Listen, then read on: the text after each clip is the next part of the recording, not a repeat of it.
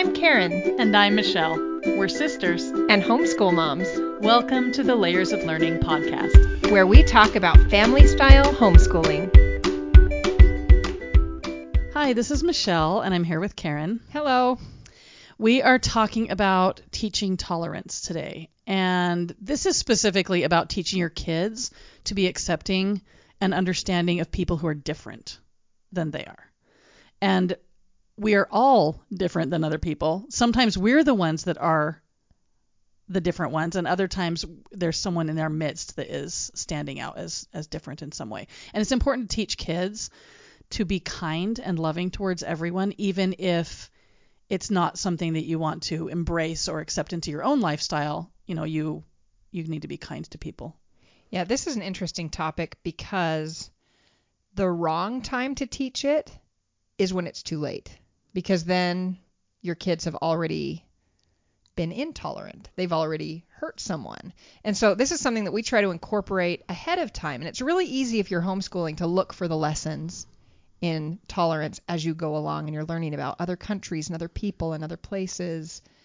And so we just want to give some ideas today for how we've helped our kids learn to be more tolerant. Yeah. So the first thing is that to be tolerant doesn't mean you have to agree with someone or participate in their beliefs or, like incorporate their ideas. It just means that basically you need to be kind no matter who it is. Right. Tolerance is the understanding of beliefs and values and traditions that are different from your own. It's not accepting it or validating it or any of that. It's just understanding it. And that's a stretch from saying, we're going to incorporate all of these things. We learn about holidays and foods and things like that from all over the world, but I don't actually have my family eat those constantly and celebrate every holiday from every other belief system in every other country and all of that. So to be tolerant doesn't mean that you have to incorporate all of the things, but it's important to experience some of them so that you can understand other people.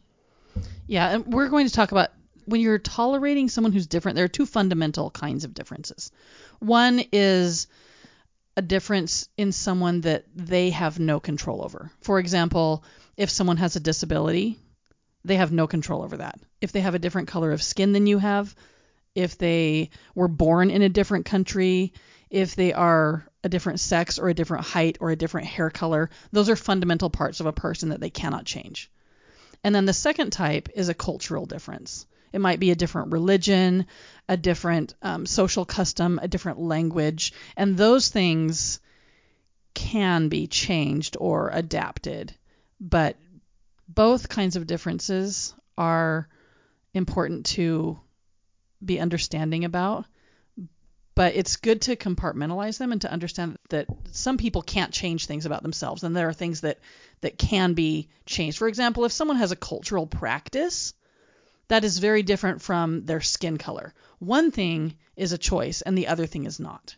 But you teach your kids to be tolerant on both of those, right? Yes, but I think it's important to realize, though, that sometimes you want to be tolerant and understanding, but in other situations, you need to teach your children to take a stand against something that's wrong. So just because someone does something in another culture and it's their culture and they grew up with it, you don't have to just say, well, it's a different culture, so we're just going to let them get on with treating women as second-class citizens. It's okay to take a stand sometimes and say, that's really not okay. It doesn't matter where you're from. But for the purposes of this discussion, we're mostly going to talk about understanding and enjoying differences in other people, right, instead of condemning them. There are definitely times that we celebrate in our world's history where people have stood up and said, this isn't okay. And it's happening today. I mean, we're still saying, what changes do we need to make so that we are more tolerant and kind and good and accepting of the people around us who are different than we are? And it's good that we stop and examine and take a stand. But we're focusing today on a different vein, really. We're talking about appreciating cultures, about exploring the world's peoples and seeing the vast and really interesting differences that there are among people on this planet. Sometimes we get in our little bubbles and we think everybody kind of lives the way that we do. And actually, you probably live so differently than most of the world, no matter who you are. Especially when you're talking about historically, like if you talk about all of human Yeah. experience. What we're experiencing is unique. It's different. You're the different one, if you think about it that way. So, Karen, don't you think that it's normal for people to fear otherness, like things that are outside of their experience? I've been thinking about that a lot lately, actually. In my mind, I was going, why is it that if someone is dressed differently than me, I can't help but look at them or notice the differences? We tend to just naturally notice the differences. Even if I want to be a very tolerant person and I strive for that, innately within us, we notice the differences. And I think it's instinctual. I don't think it's... I think it is too. And I don't think that just because something is natural or instinctual doesn't mean that it's good. So, we have a lot of natural tendencies as human beings that we have to fight against. There's a natural tendency to want to dominate other people, but we shouldn't ever do that, for example. So I think it's natural and normal for people to fear something that's other or different, but that doesn't mean that we should, oh, well, if it's natural, then let's just do it. I think the key becomes we're going to notice it. Our eyes are going to turn to the difference. We're going to see it. But our response is where it matters. Right. If then we stare and go, something's wrong with them. And cut them out of our social groups and yeah. Yeah, if that's the approach we take, that's where we steered wrong. So noticing a difference is not a problem, I don't think. It's that when you notice the difference, you have to be able to learn about it. You have to wonder. And I don't think it's so wrong that we ask people. I think often we go, oh, look away, look away, look away. And sometimes we should just ask. Yeah. The other day I was at a scout thing with my kids. The parents were invited to come. Mm-hmm. And one of the parents had this big tattoo on her shoulder. And normally I wouldn't draw attention to it. But I asked her, I was like, what is that? What does your tattoo mean? Why did you get it? Because it was an interesting tattoo. And she told me the story, and she seemed like she was happy to tell about it. Like she enjoyed being able to tell the story. Right. And we have a little friend. She's a little girl who is mostly deaf, and she's adorable and wonderful, and we love her in every way. But if you look closely, you'll notice one of her ears is actually mostly gone. She doesn't physically have an ear on one side. So she can actually hear a little bit better on the other side. But in general, I think her family would rather be asked about it than for everyone to just stare and point and wonder. Yeah. Often when we have differences, we are prepared to tell you about them. We don't mind telling you about them, but we don't really want to be ostracized for them. So it's okay as long as you go with a learning approach to people who are different. Don't you think that kids are much more likely to ask questions? They don't have filters. Yeah, they don't. And I think sometimes it's good that they will just ask the person in the wheelchair, how come you're sitting in a wheelchair? Or what is that chair you're sitting in? Whatever the child asks. And the person can answer, and that was the end of it. I think fairly often people with differences, it's not like you're the first person who noticed their difference. They're used to it. And some differences, even just regional differences, like a different accent that you have or anything like that. I'm sure that people who are listening to us right now think that we have an accent, Michelle. And you and I would say, no, we don't. We have no accent at all. We know that we do.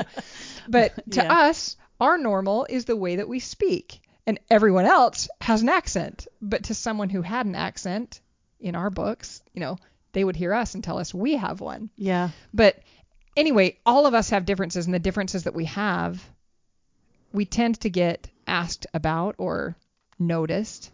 And most people don't mind if you go in genuinely wanting to know and not ostracizing. Right. I heard a quote one time, and I'm not going to say it exactly right, but paraphrased, it's something like, your first thought isn't the problem, it's your second thought. Exactly. Your first thought is what pops into your head, and you don't have much control over it usually. But your second thought, in other words, the second one is your choice.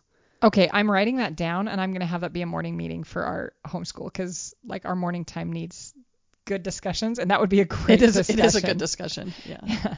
But that's perfect. We are going to notice the differences. Our first thought is going to be, oh, they're different. And then if we take the time to actually learn a little bit, they don't seem quite as different. We connect. We see what we have in common.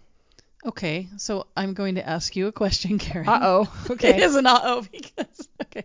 So when your children are young, especially when they're little, and you're in the grocery store or at church or wherever, and they pop out the question to some stranger, how come your skin is dark? Or how come you're in that wheelchair? Or how come you don't have a leg? What do you do? I feel like every parent in the whole world has this like flight response when that happens. No, yes, I agree. Like you just want to Whisk the child away and abandon the grocery cart. rewind time. Yes.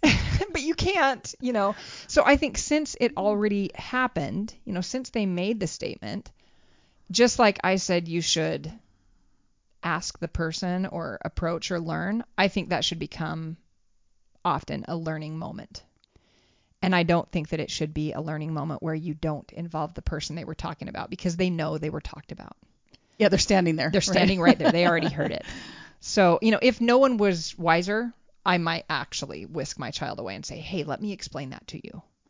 But if it was already spoken, if they already said it, I think it's better to teach the lesson out loud right there, to let the person and the kid know, hey, we all have differences. Well, and differences are normal, I guess. If you They're more whisk them normal than away and if you sameness. hide it, then maybe the kid thinks this is not okay. We shouldn't be talking about this. And, you send maybe the wrong message. Yeah.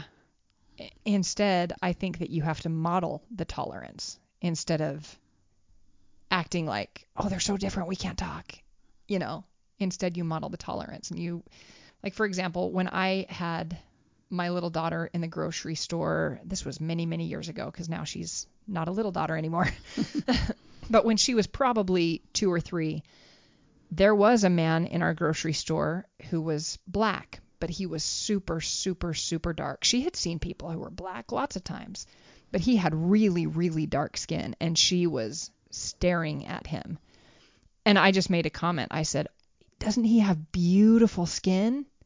I modeled the tolerance instead of whisking her away and freaking out. And I think you have to do that sometimes. What would you do? I've had the flight response. I think every parent sometimes has that flight response when their kid says too much. But yeah, I think what I would do is briefly explain it and then move on. And then later take the child and explain it maybe further, depending on the situation. I think often the real lesson and discussion comes later, but the reaction is important in the moment too. Yeah. And I feel like if you have a small child who is saying things like that, people understand little kids don't have filters. It's fine. But if you have a 12-year-old saying stuff like that, you've got a problem. So, somewhere in between there, in those ages, you have to teach them preemptively, this is how we treat people. And I think that's one of the most awesome things about homeschool is the opportunity that we have to do those things incorporated right into our lessons. You don't have to have it happen in the grocery store if you've already learned about people who are different and they've seen and celebrated so many differences ahead of time, Yeah, and we do that mostly, I would say, with history and geography.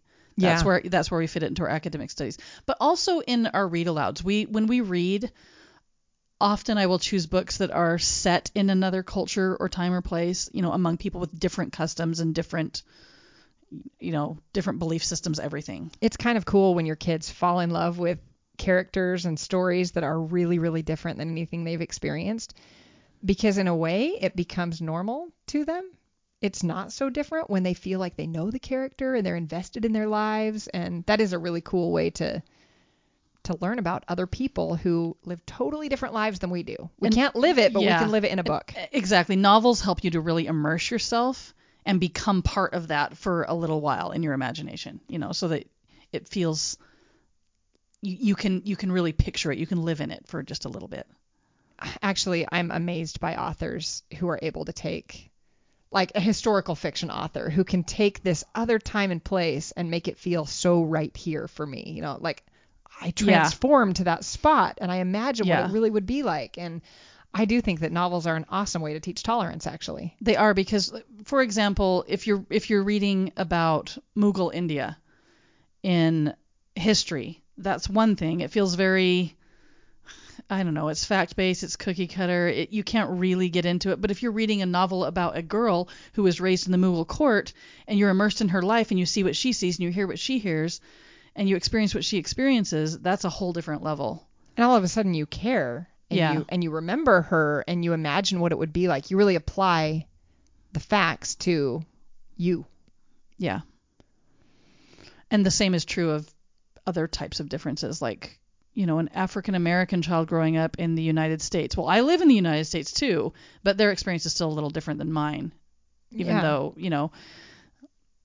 Even within pretty small groups, we have really big differences between us, actually. We really are more different than we're alike in a lot of ways.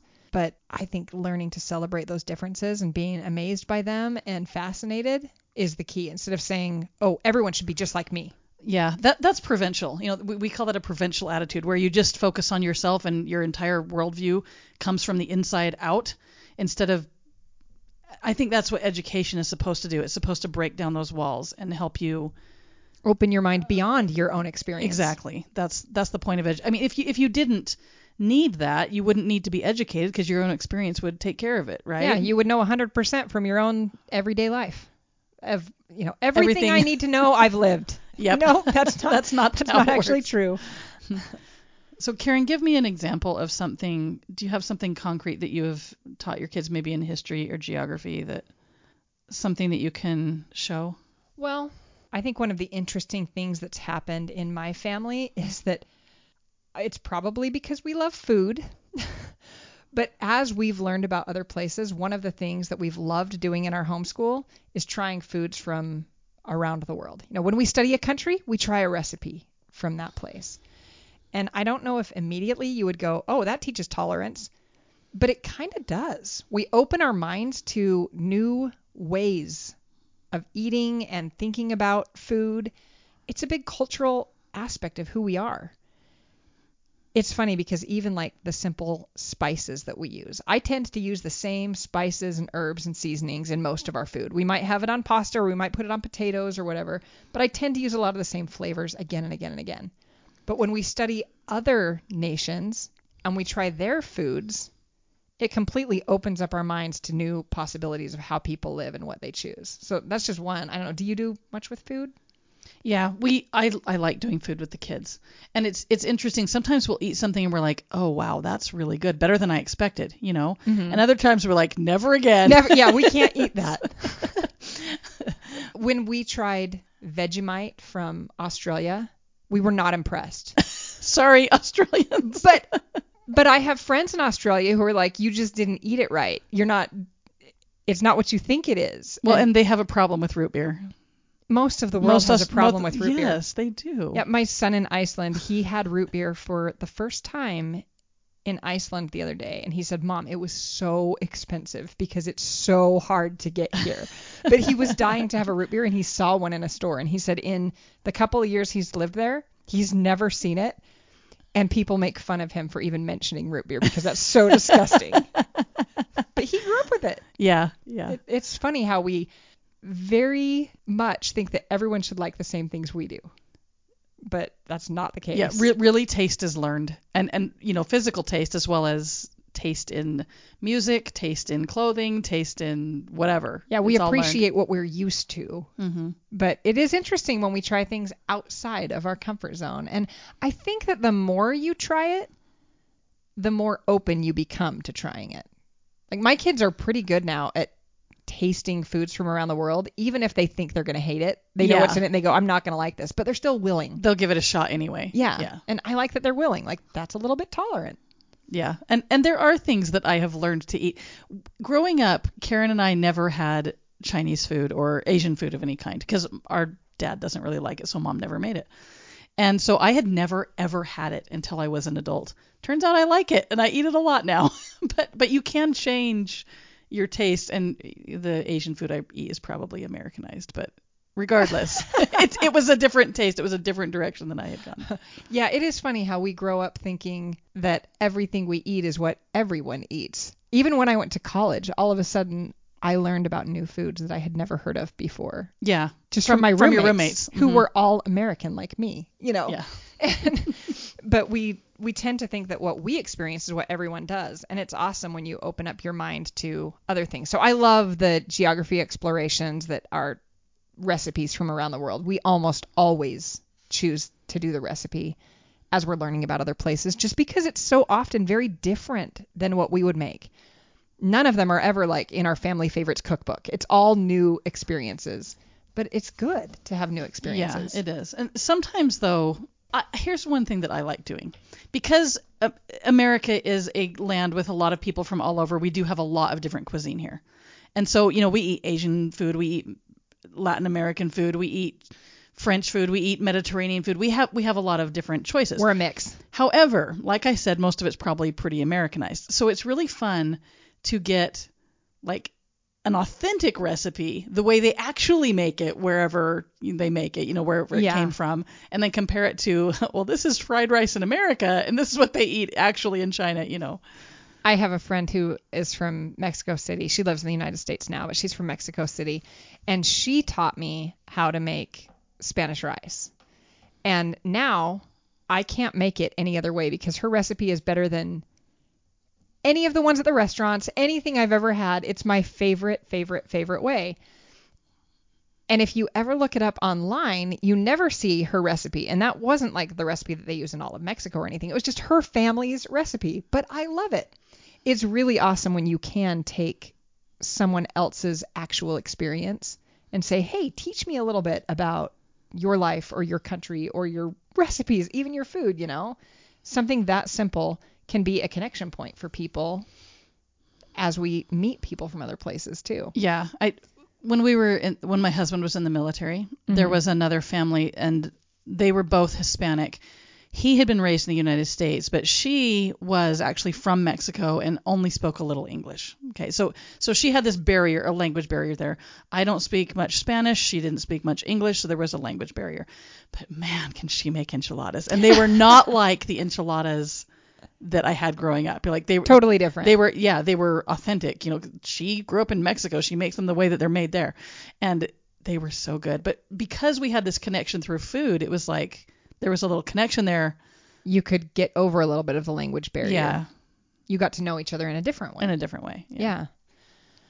I think very often it's those experiences that help us be tolerant because we stop seeing the difference and we start appreciating something about someone who's different, whether it's food or anything else. But what do you do? What's something that you do in your homeschool?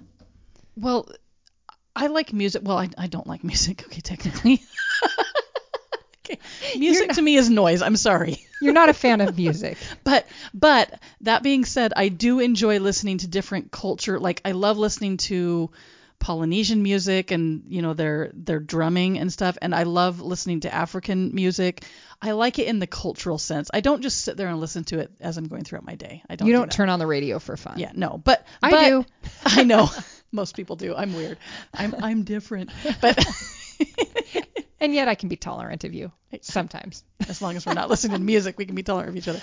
But no, but I do like when we're doing geography. I like to bring up dances or music from other cultures. There are lots of YouTube videos of people from those countries doing the music or doing the dances. And it's so fun. I love it, love it, love it. I love it because that usually incorporates traditional music, traditional dance, and often traditional costumes. Yeah. And those three together just give you a taste of their culture in cool ways.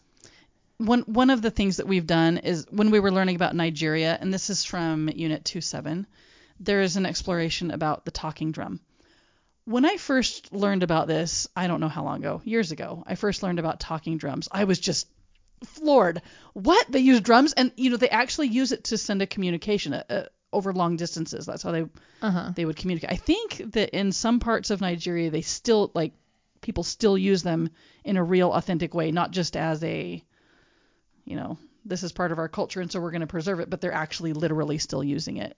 And it's just fascinating to me that people have invented this brilliant way of communicating over long distances with these drums that never ever would have occurred to a European. The Europeans never thought of that, and so it's just fascinating. Sometimes you can look at something that we say, oh, we have to be tolerant of that. And actually you go, no, we get to celebrate the coolness of that. Not everything is your same experience. That doesn't mean that it's wrong. Like what they have is novel and awesome. What a brilliant plan. And something that's fun to do with kids when you're teaching them this, like with the talking drum, for example, we made a craft talking drum. Obviously, it's not a real talking drum, but it's a craft of a talking drum. And just that kind of just solidifies it in their minds and makes it fun and gets them involved and interested in it. It's a totally foreign culture. Very, very different from anything in our real everyday experience. Yeah. When we were doing the Netherlands, there was something that we did as a family that I try to do as often as I can. But we read a story from there. And it's a very classic story of The Boy in the Dike. That was, very, very famous story from the Netherlands. But whenever possible, I love to incorporate stories too into what we're learning. Kind of like the food and the music and all of that. Learning the stories of other people helps you actually understand their values and why they believe the things they do. And it's just really enlightening when you read their stories, their fairy tales, all of that helps you understand who they are. Yeah, and like we've learned about Greek myths a lot of times in our homeschool, but as interesting as those are, somehow when Rick Riordan wrote his books about the Greek myths, Percy Jackson, those books, it made them even more real. Like it brought it immediacy. Like you might forget who these various gods and goddesses are, but not after you've read the Percy Jackson books. You remember them then. Well, he has an amazing way of dovetailing modern life with these ancient beliefs. Yeah. He's so talented. Yeah. So have you heard about it's fairly new series it's called Rick Riordan Presents, and it's different authors, but they are each writing about mythology from their own cultures. So for example, I just read one that's about the main character is an African American boy, and he gets sucked into this mythical world, right? And it's all about the Anansi tales and the tricksters and stuff from African American mythology and culture that ultimately came from the west coast of Africa, And it comes to life in the story. And it comes to life in the stories. And to me, like that, it helps you immerse yourself in this other way of thinking. Like in the story, this storyteller has power. Like it's in the story, it's magical power. Like there's actual magical power. But when you think about what that meant to the culture of West Africans and African Americans here, that stories have power. Yeah. When you think about that concept, it's like, wow, that's not a way that I ever would have thought of it. But the fact that they think of it that way says something about their culture. Yeah. As we were studying prehistoric paintings, we don't know for sure why the prehistoric artists made the cave paintings that they did. But over and over, we see the animals that they hunted. And archaeologists believe that some of those paintings were created as a sort of hunting magic almost, where if they painted it, they would have good luck on the hunt.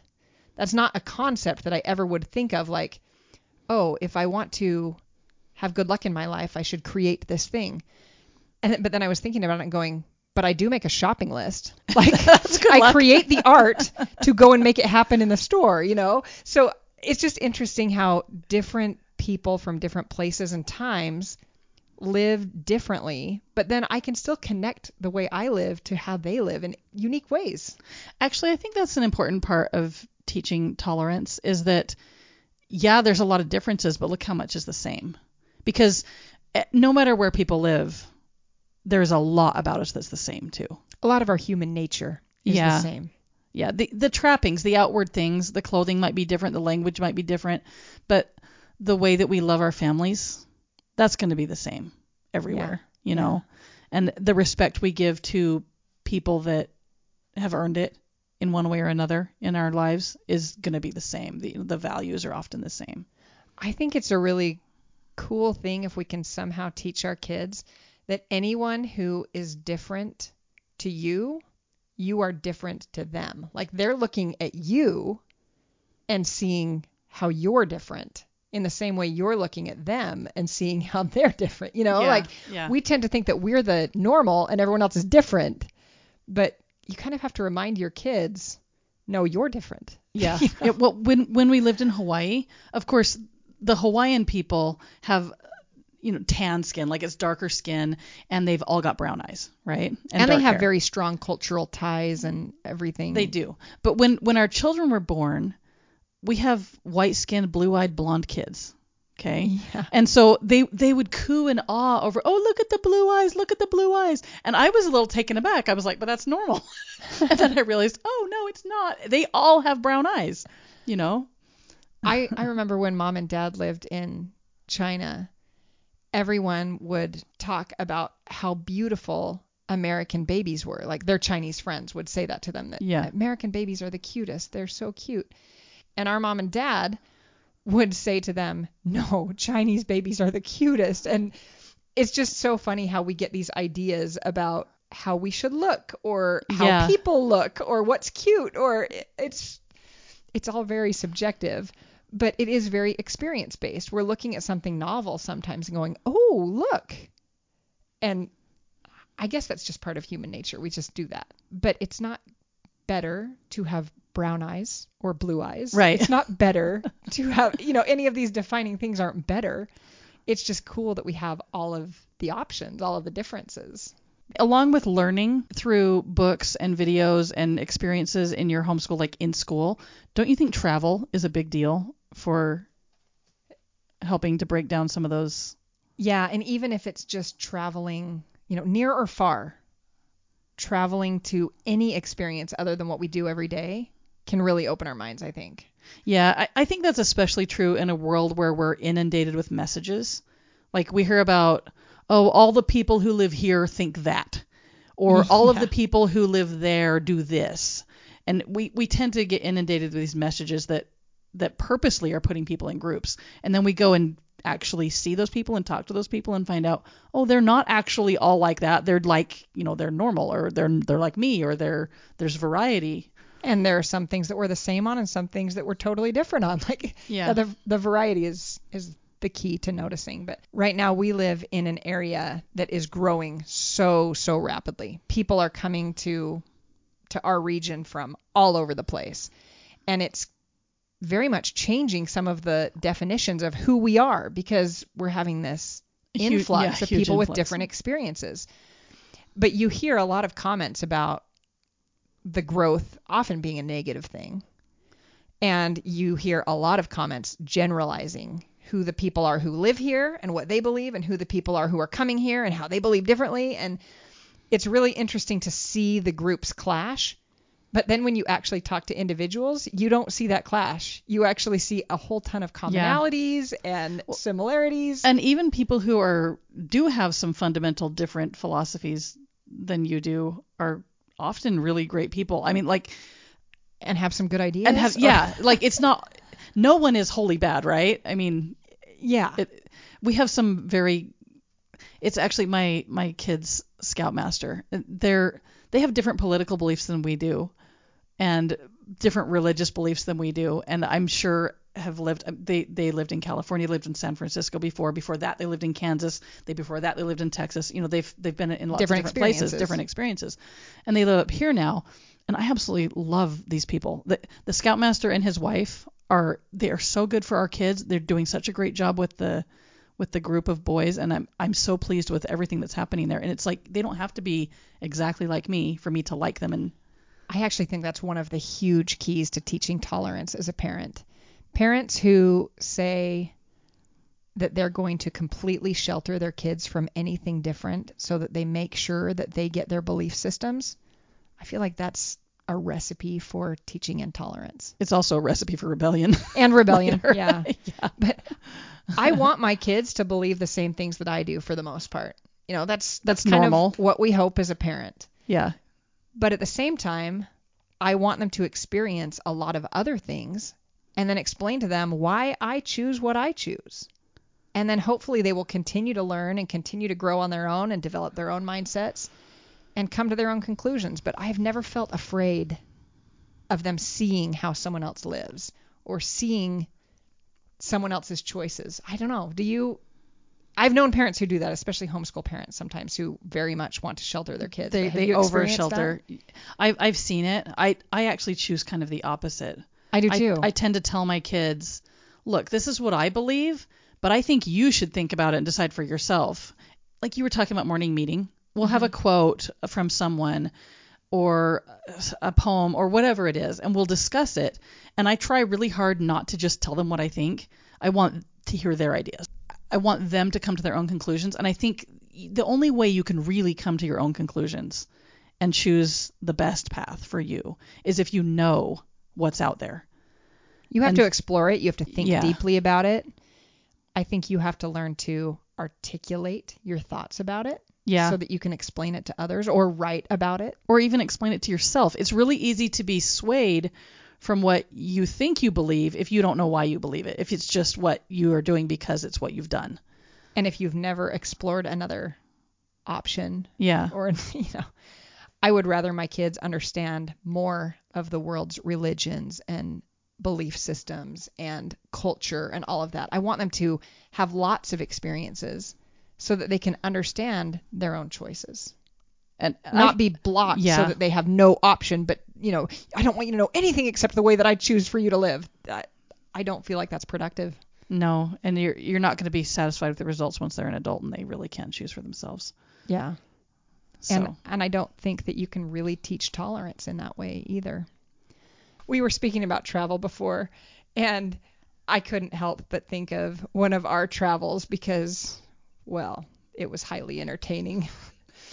My husband took us to Belgium, and we were in Brussels, the capital of Belgium, and we were just exploring the downtown area.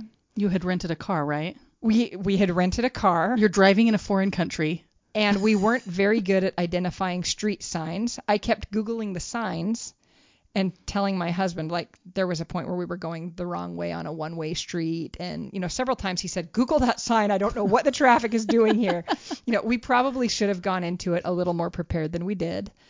But there we were in traffic trying to figure out what we were doing.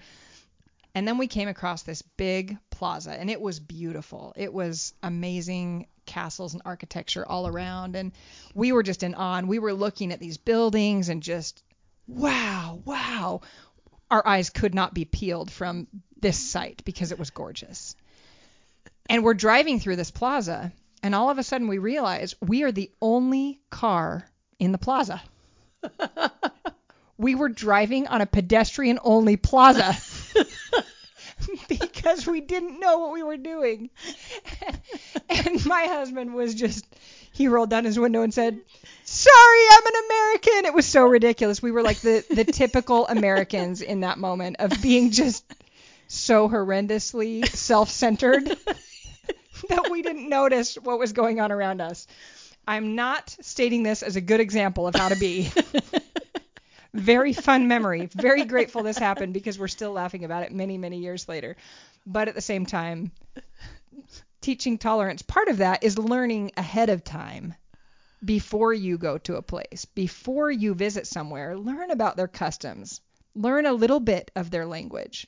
You're not going to be able to speak, but you might want to know how to ask where the restroom is. Yeah. Well, say please and thank you. When you got back home, don't you feel like, okay, I feel a lot more compassion for people who are visiting here or recent immigrants? Yeah. All of a sudden, most of the places we've gone, we won't drive because, when we go to a country that has such different laws than us, we say, we should probably take public transportation or, do something. Get a driver or something. In Europe, we had felt like, oh, they're so similar to us. We feel connected.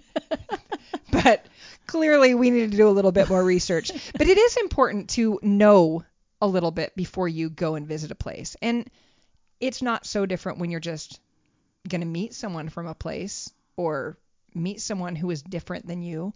Take the opportunity to learn a little bit so you're not driving through a pedestrian-only plaza yelling out your window. Or saying things that are offensive. A lot of times things that are offensive in the United States are not offensive in other places and vice versa. Like you want to be sure that you're not saying something really rude to someone. Yeah, and it's difficult sometimes when I've traveled to, Arabic countries. It's really difficult for me to follow all of their customs because I'm very much treated like a second-class citizen as a woman. And so I always have a hard time. What do you think, Michelle? Do you just completely immerse yourself in a culture and accept it? I don't know. I've never traveled much. But honestly, I think maybe it depends on the circumstance and the exact country. I treated it kind of as, hey, if I walk into a mosque, I need to obey their customs. That's respectful. Yeah, that's respectful. But if I'm walking down a busy street, I still try to dress modestly, but I'm maybe not in full. Right, you're not going to completely cover yourself. Right. I don't know. I think you need to be thoughtful and kind. And I don't think it hurts to ask, especially if you've got a guide. Yeah. Just ask them, is what I'm wearing going to cause a problem? Or should I, what do I need to do? Or, you can ask. I think they'd be more appreciative of that than you just bumbling through and doing something that gets people hurt. Well, and it really does make you think about what's acceptable around you. We have things culturally that we expect. We have expectations. Yeah. And it's good to examine our own expectations and say, where does that come from? Why do we do things the way we do? Mm-hmm. Because it is different in other places, and you want to be respectful of other people's customs because behind customs are beliefs. And you don't want to completely disregard people's beliefs, even if it's not your own. When you're in their home. Especially when you're in their home, exactly. You can be respectful of those things. And for me, that's given me a chance to talk to my kids about that. This is what they believe. Why don't we believe that? Why do we see things differently? How do you see things? Mm-hmm. And I think it's really good to open your mind and explore some of those things. It's good for you to question yourself too. Don't you think you can't question yourself until you've seen a different way of doing it? You can't know yourself until you've seen another way. We really do just think we're normal. Yeah. And everybody else is weird. And we're just as weird as everybody. That's true. It's just we're our own brand of weird. I remember when I was young, but I found out that the British call the front cover of their car a bonnet, and I was like, why are they calling it a bonnet? That sounds stupid. And then I realized, oh, we call it a hood. It's the same word, people. They're synonyms. Yeah, we just think that our way is normal because that's the only thing we've known. Right. But it is really interesting. When you see differences, you learn more about yourself. Yeah. And I think you just have to be willing to be open-minded and talk to your kids constantly about how not just other people are different than you, but how you're different than other people. How you came across those things. Tolerance, I think, is a natural byproduct of a really thriving homeschool. I think it happens when you're exploring the world and really digging into learning about other people and places and times. You will quickly see that your lifestyle and your way is just one small pocket of society. And tolerance just naturally happens when you learn to appreciate all of the other things that are happening around you. Thanks for joining us today. Don't forget to subscribe to the podcast and leave us a rating wherever you listen. Ratings and comments help people find happy family-style homeschooling. Visit us at layersoflearning.com, at Instagram, and on our Facebook group. And make sure to tune in next month for the next podcast. In the meantime, we wish you happiness in your homeschool. Have fun learning!